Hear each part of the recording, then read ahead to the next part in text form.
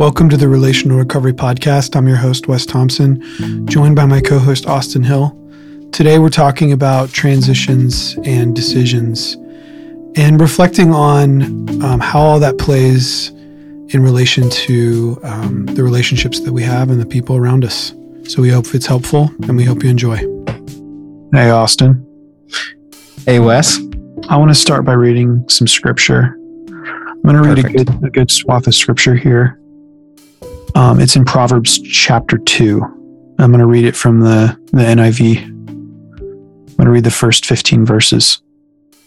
All right, Proverbs chapter 2. My son, if you accept my words and store up my commands within you, turning your ear to wisdom and applying your heart to understanding. Indeed, if you call out for insight and cry aloud for understanding, and if you look for it as for silver and search for it as for hidden treasure, then you will understand the fear of the Lord and find the knowledge of God. For the Lord gives wisdom. From his mouth comes knowledge and understanding. He holds success in store for the upright. He's a shield to those whose walk is blameless. For he guards the course of the just and protects the way of his faithful ones. Then you will understand what's right and just and fair, every good path. For wisdom will enter your heart, and knowledge will be pleasant to your soul.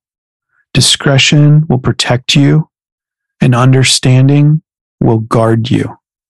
Wisdom will save you from the ways of wicked men, and from men whose words are perverse, who have left the straight paths to walk in dark ways, who delight in doing wrong and rejoice in the perverseness of evil, whose paths are crooked and who are devious in their ways.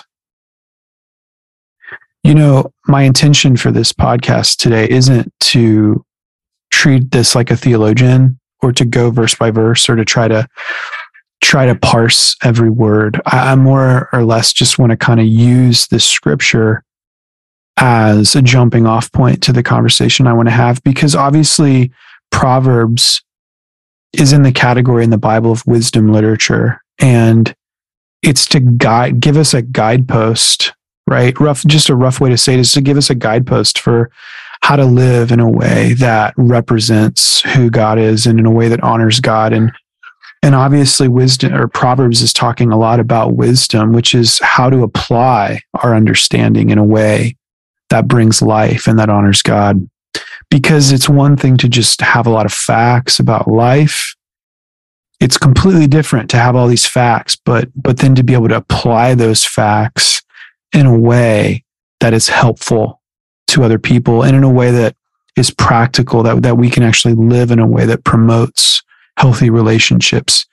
And as I was reading those 15 verses, I just was thinking about, you know, the ways of the wicked, the ways of the upright, thinking about how there's a way that leads to life and a way that leads to death, right? He holds success in store for the upright. He's a shield to the blameless. There's just these pictures of how the knowledge of God and the fear of the Lord, how it leads to understanding and how it leads to applicable knowledge and how it leads us into a way that is life-giving. And so the specific thing I want to talk about today with that in mind is just transitions and decisions.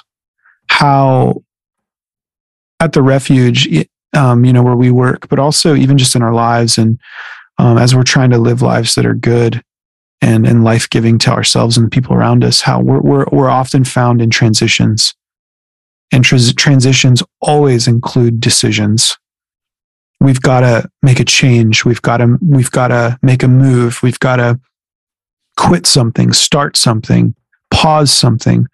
There's decisions that need to be made in the midst of transition. And I definitely want to hear from you, Austin. I've been talking a lot, but there's four things that I think we get stuck when it comes to being wise in the midst of transitions and decisions. There's four ways that we get stuck.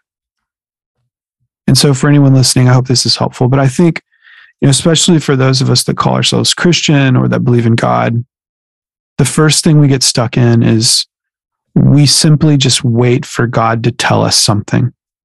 And we don't do anything until we feel like we've heard something. So we just don't move, right? We don't act. There's just kind of the person who's paralyzed. Well, I'm just waiting on God to tell me what to do. We wait for God to tell us to do something. I consider that a place of being stuck because maybe we don't have full clarity and there is a season to wait. But even in the waiting, there's action that we can still perform. And we should never be just doing nothing. Okay. I don't think that's wise. That's a wise application of waiting. So one, we wait for God to tell us something. I would consider that being stuck. The second way we're stuck when it comes to transitions and decisions is when we're making a decision or when we're in transition, we can use God, and I kind of use the words use God in quotations, but we use God to get what we want. Thanks for listening to this episode of the Relational Recovery Podcast. We'll be back tomorrow with part 2 in our conversation. We'll see you then.